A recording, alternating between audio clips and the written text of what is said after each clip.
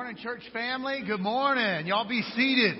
Let's give our praise team a big round of applause while you're sitting down. What a blessing they are to us. If you would open your Bibles to Ephesians chapter 2. I'm going to be wrapping up our sermon series called One. And this morning I want to preach to you a message I'm calling Once Upon a Time. If you've heard me speak at all, you know I refer to my kids a lot. And I am especially fired up this morning, and I believe it's because the anointing of the Lord has been all over me this week as I've been prepping this sermon.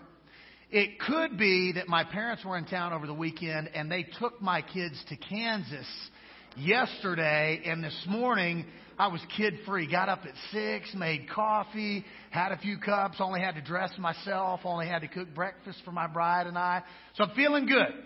In my family, we read a lot of stories that start with the phrase, once upon a time. And in Ephesians chapter 2, verses 11 through 13, the Apostle Paul reminds us and churches from history and churches in the future who we once were. I've got this on the screen for you this morning, and I want to read from the Word of God together. The Bible says in Ephesians 2, therefore, remember that formerly you who are Gentiles by birth, that would be you and that would be me. That's everybody who is not a Jew. And called uncircumcised by those who call themselves the circumcision. That would be the Jewish people. The descendants of Abraham, of Isaac, of Jacob, the nation of Israel. Those people who call themselves the circumcision called everybody else uncircumcised. Remember that at that time you were separated from Christ, excluded from citizenship in Israel, and foreigners to the covenants of the promise, without hope and without God in the world. If you're following along in your Bible, you need to underline this next verse. This is verse 13. The Bible says, but now in Christ Jesus, you who translation would say, once upon a time were far away, have been brought near by the blood of Jesus Christ. Here's what Paul's trying to say in one phrase. I've got this for you on the screen this morning. You do not have to be who you once were, church family. You do not have to be who you once were. Let me show you a couple of pictures to illustrate this point. This first picture is the picture of a monarch butterfly.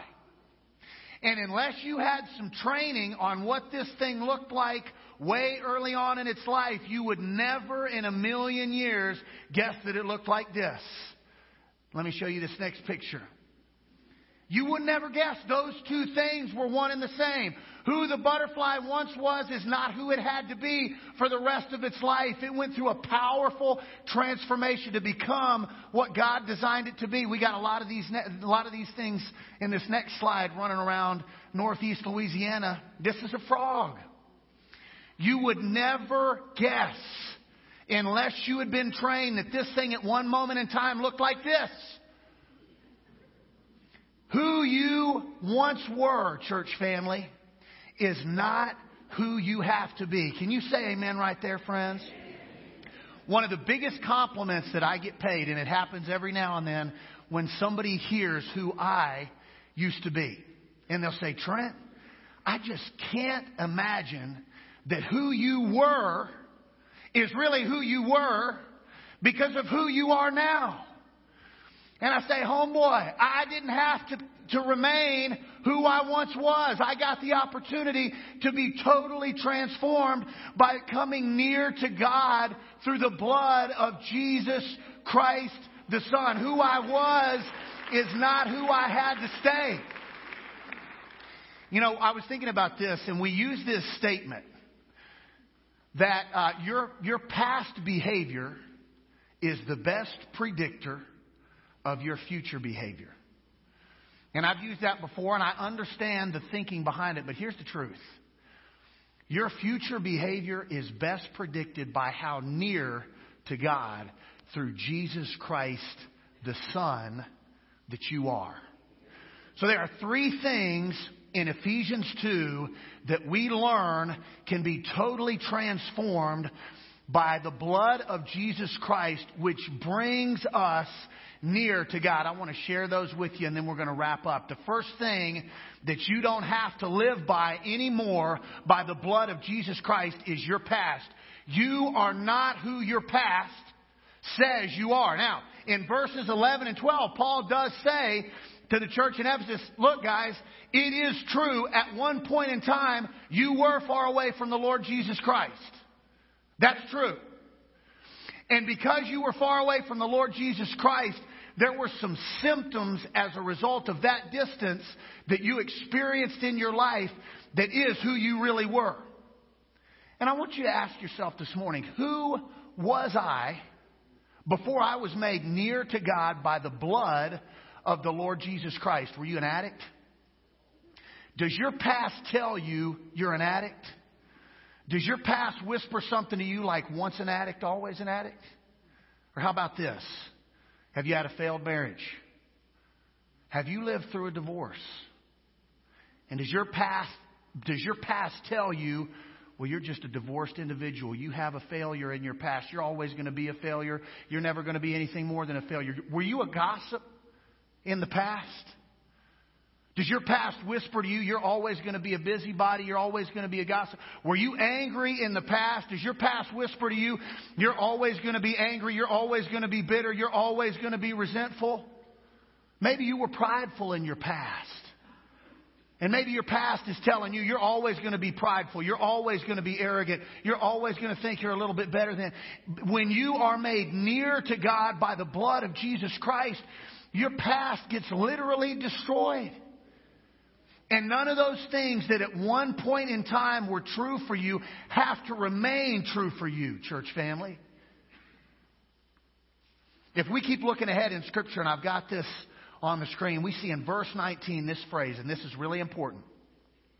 This phrase is, you are no longer. You are no longer. Were you at one point in time an addict? You are no longer an addict when you're made near to God by the blood of Jesus Christ. At one point in time, if you've been through a divorce, you don't have to live the legacy of that divorce if you've been made near to God by the blood of Jesus Christ.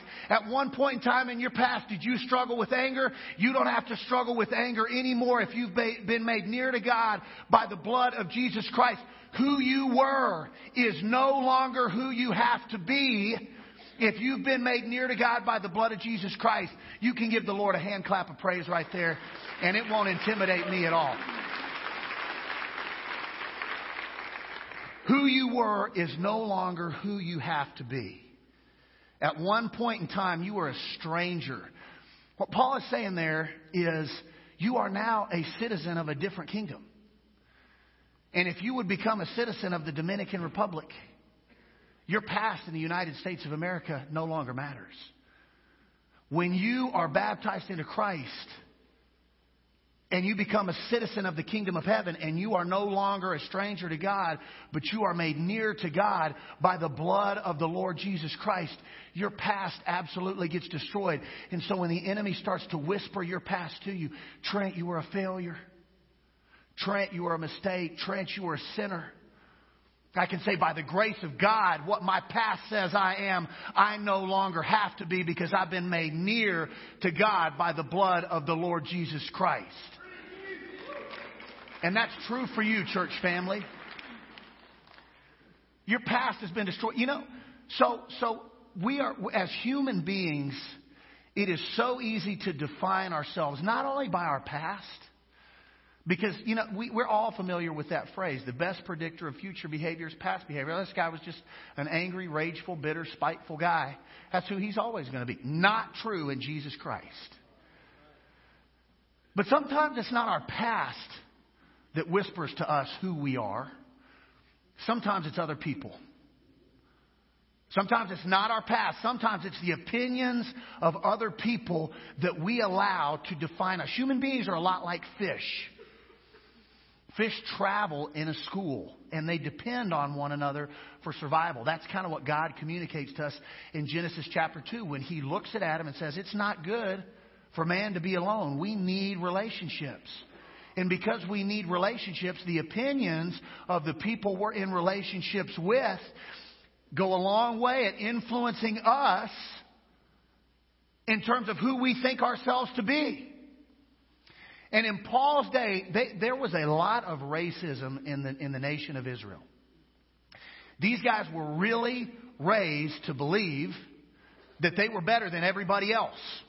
So much so that they developed this racial slur that they used to refer to everybody who wasn't a Jew, and they would call them uncircumcision. And that's a strange phrase in our day and time.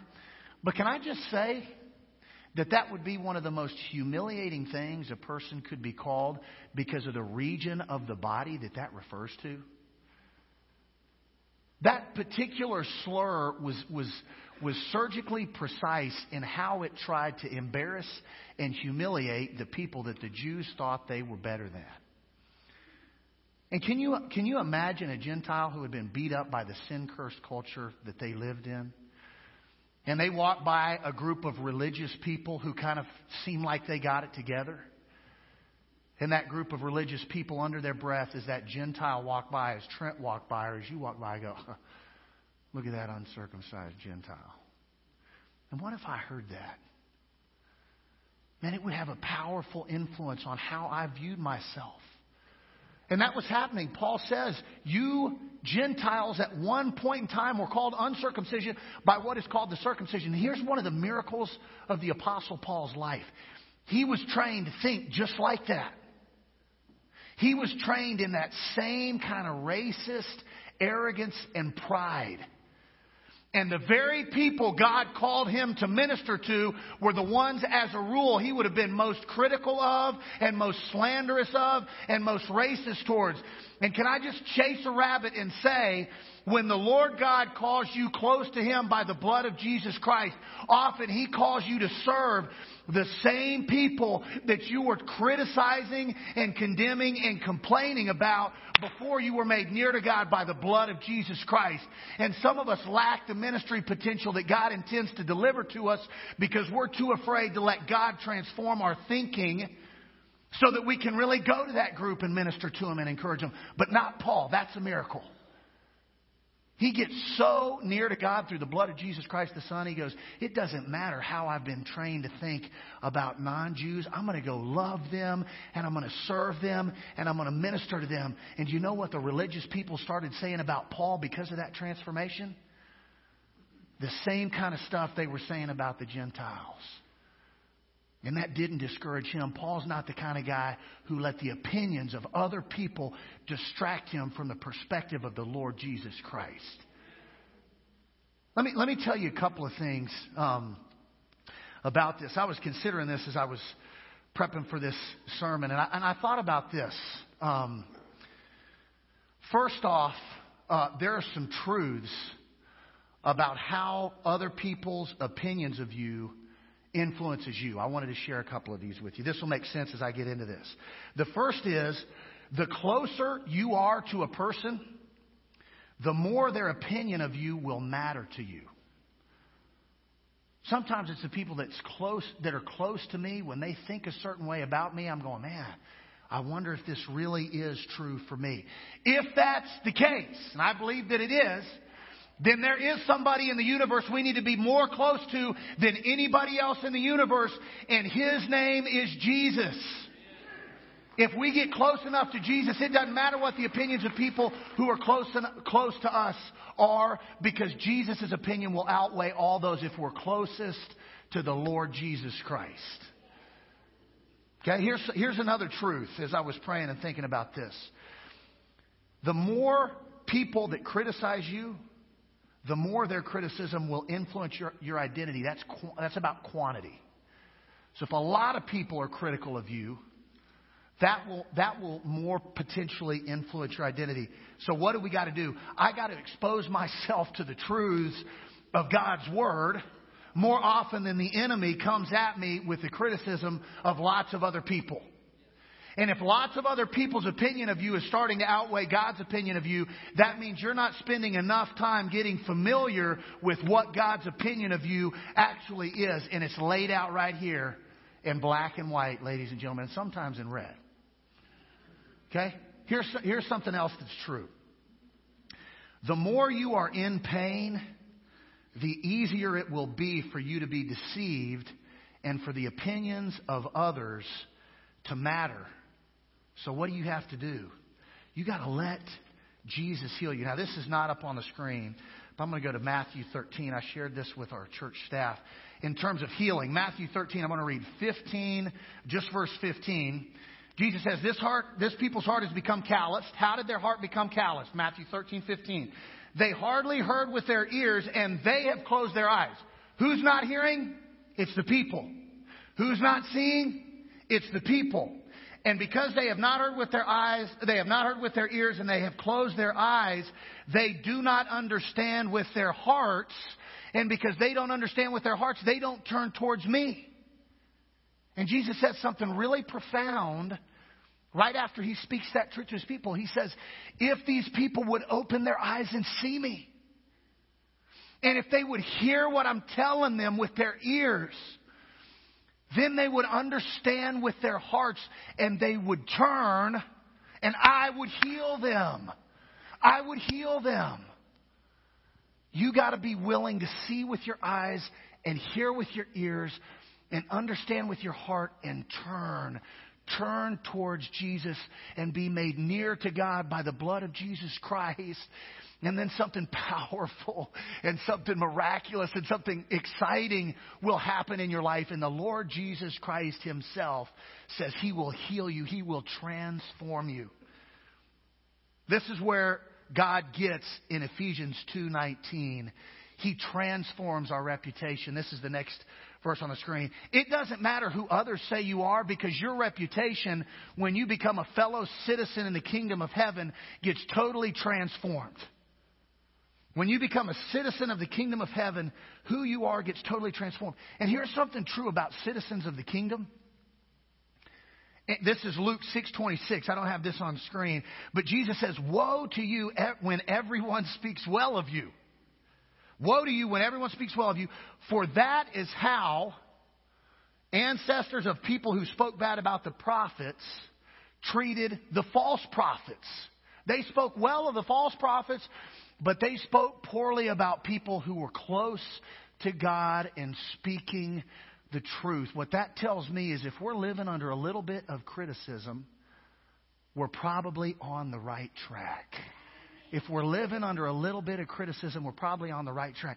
You know, one of the Christians who was most criticized for his ministry recorded in the scriptures was? I just read some of his words, man. The Lord Jesus Christ. He wasn't winning any popularity contests for his preaching. Jesus wasn't the guy who millions of people were coming paying big money to come see.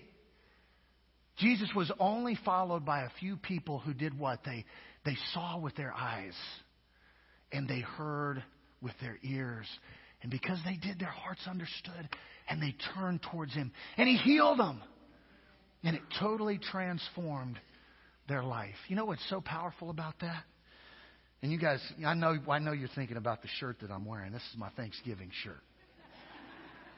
And you're right. You're right, it is. My wife dressed me this morning. She didn't have anybody else to dress, remember? So she dressed me this morning. And man, it's the season of the year where we're thankful. Thankful for all that God has given us. And here's what's incredible about what God has given us in transforming our past and transforming our reputation is this is a free gift. And it's not based at all on our performance. Before we were converted and we were distant from God, we had no hope. And if we have no hope, what that means is our performance is never going to measure up. And I want to share a little bit of a personal journey that God's been taking me through, I would say over the last probably 2 years. And I didn't realize this about myself, but I was a very results-driven man. I was a very results-driven man. I saw the most beautiful girl I had ever laid eyes on, my beautiful bride, Kirsten. And what's the desired result? To somehow manipulate this woman into marrying me. And I succeeded in a big way. Okay? There was a result that I wanted to achieve. I wanted to get a terminal degree in my field. and I worked my tail off extremely hard, and Kirsten and I sacrificed a lot, and I achieved the result. And God led me through a season in life where I was encouraged based on the results that I was getting. But God has showed me in the last few years that life, I need you to hear this because God clearly communicated to me this is true for lots of us here. Life, friends, is not about the results that we get in life. I want you to look at me when I'm saying that. This is extremely important. Life is not about the results that you get in life. Let me tell you what God showed me that it's about. Life is about the principles that you live by. Life's not about the results that you get. Life is about the principles that you live by. Here's what has seemed to be more true for me as I live and work hard and try to live as a man of principle, that sometimes if I'm living by principle, I don't always get the results that I expect to get. If I'm living as a man of principle, that doesn't automatically mean I'm going to get the desired result.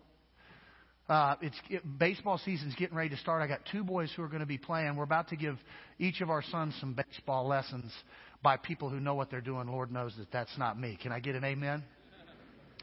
If you knew me, you'd know that that's true for me. And in professional baseball, guys who are the best of the best, they only hit 3 out of 10. So what if as a baseball player, I measured my success based on the results that I achieved when I hit the ball? If that's how I measured success, I'd always be a failure. I'd always be a failure. So what if instead I got up in the batter's box and I decided to remind myself of everything I had done in the past week? Did I show up early for practice? Did I work my tail off and stay focused on the task at hand? Did I find small improvements I could make in areas where I was having a problem? Was I compassionate towards others? Did I really stop focusing so much on myself and start focusing on the team? If I lived based on those principles, I want to tell you this, I believe I would have success in the batter's box. But that's not a guarantee. And if I can learn to find satisfaction being a principle-centered man, God showed me that I can find contentment in whatever the results are that my life generates. And I don't have to have constant success or constantly have the results that I'm after to really find satisfaction. You are not who your performance says that you are. You're not. But in our culture, the enemy wants nothing more than for you to judge your worth based on your results. And God's telling you this morning, don't judge your worth based on your results. Some of you know where I'm going with this already. Base your worth on the results that the resurrection can bless you with. That's Paul has already talked about that a few verses earlier than our text. He says this: your salvation is not about some result that you've earned. It's not about something that you've done. It's not because you've batted 1,000. It's not because you're the second incarnation of Christ. It's not because you've never made a mistake. Your salvation is not about something you've done. It's not about results that you've earned. It is about the result that Christ has earned and has offered to impute unto you at the time of your conversion, when your sin gets imputed unto Him and God punishes Him for your sin and not you. And He actually gets the results that you should have gotten, and you get the results that He earned you by living a perfect, sinless life. Despite the fact He was tempted in all ways, just like we are, and did not sin. Then He was crucified on a cross, died a humiliating, excruciating death. A death that we sinners should have died, so that we could have the opportunity to seize the free gift of salvation He offers to all who obey the gospel and put their trust and their hope and their faith in Him. The resurrection trumps our performance every single time by the grace and mercy of God. If you have always felt like a failure in life, There's good news for you this morning. The Lord Jesus Christ will never fail you. Let me say that again, man. I've been inspired by this all week. I love this season. I really start to think about Jesus. I usually get time away from my kids, which helps me even focus in on what God's done in my life even more. And man, there are times in my life I have felt like a complete failure. Recently, a lot more lately than I have. Just because I think as we age, we realize the growth areas that we need, or at least we should. And God's saying to us this morning, friends, it doesn't matter how much you have failed in life. Jesus Christ will never fail. His performance can replace your performance. So here's the way this is supposed to work. You're supposed to remember Ephesians 2:13 for the rest of this year at least. Would you be willing to do that for me? And anytime the enemy brings your past up, anytime the enemy whispers, who you are is who you're always going to be, you say, absolutely not. I am who I'm around the most, and I'm going to get around Jesus the most because I've been brought near to God by His blood. I am who Jesus says I am. I'm becoming like Jesus. I'm not who my past says I am anymore. And I want you to remember Ephesians 2:13 when people start to speak poorly of you. And I want you to remind yourself, you know what? I used to be sinful and worthless because I was away from God, without a kingdom, without the promises, without the covenants, and without hope. But now, I've been made near to God by the blood of Jesus Christ, the Son, and it's His opinion of me that matters, not anybody else's. And when your performance just starts to weigh on you, and you feel the pressure of trying to provide or trying to maintain a house for your family or trying to do both as a single parent or trying to travel enough to visit the grandkids, whatever the pressure is, you're not going to feel good enough. And Ephesians 2:13 should remind you, you don't have to feel good enough. Jesus Christ is good enough every single time. Last thing God communicated to me about this, I'm trying to get this thing wrapped up. Some of us are not going to get the reward for our principle-centered living this side of heaven. That's true. We're going to live by principle and we're going to surrender to Jesus. We're not going to let our past define us. We're not going to let people define us. And we're not going to let our performance define us. And we're still going to have to wait till we get to heaven to really see the fruits of our labor come into full bloom. And what I want to tell you about that is that this life right here on earth is less than the first sentence of the first page of the foreword in the book of the rest of our eternity. And if you will store up for yourself treasures in heaven, then I promise you will reap the reward that Jesus promises you because of His performance on your behalf.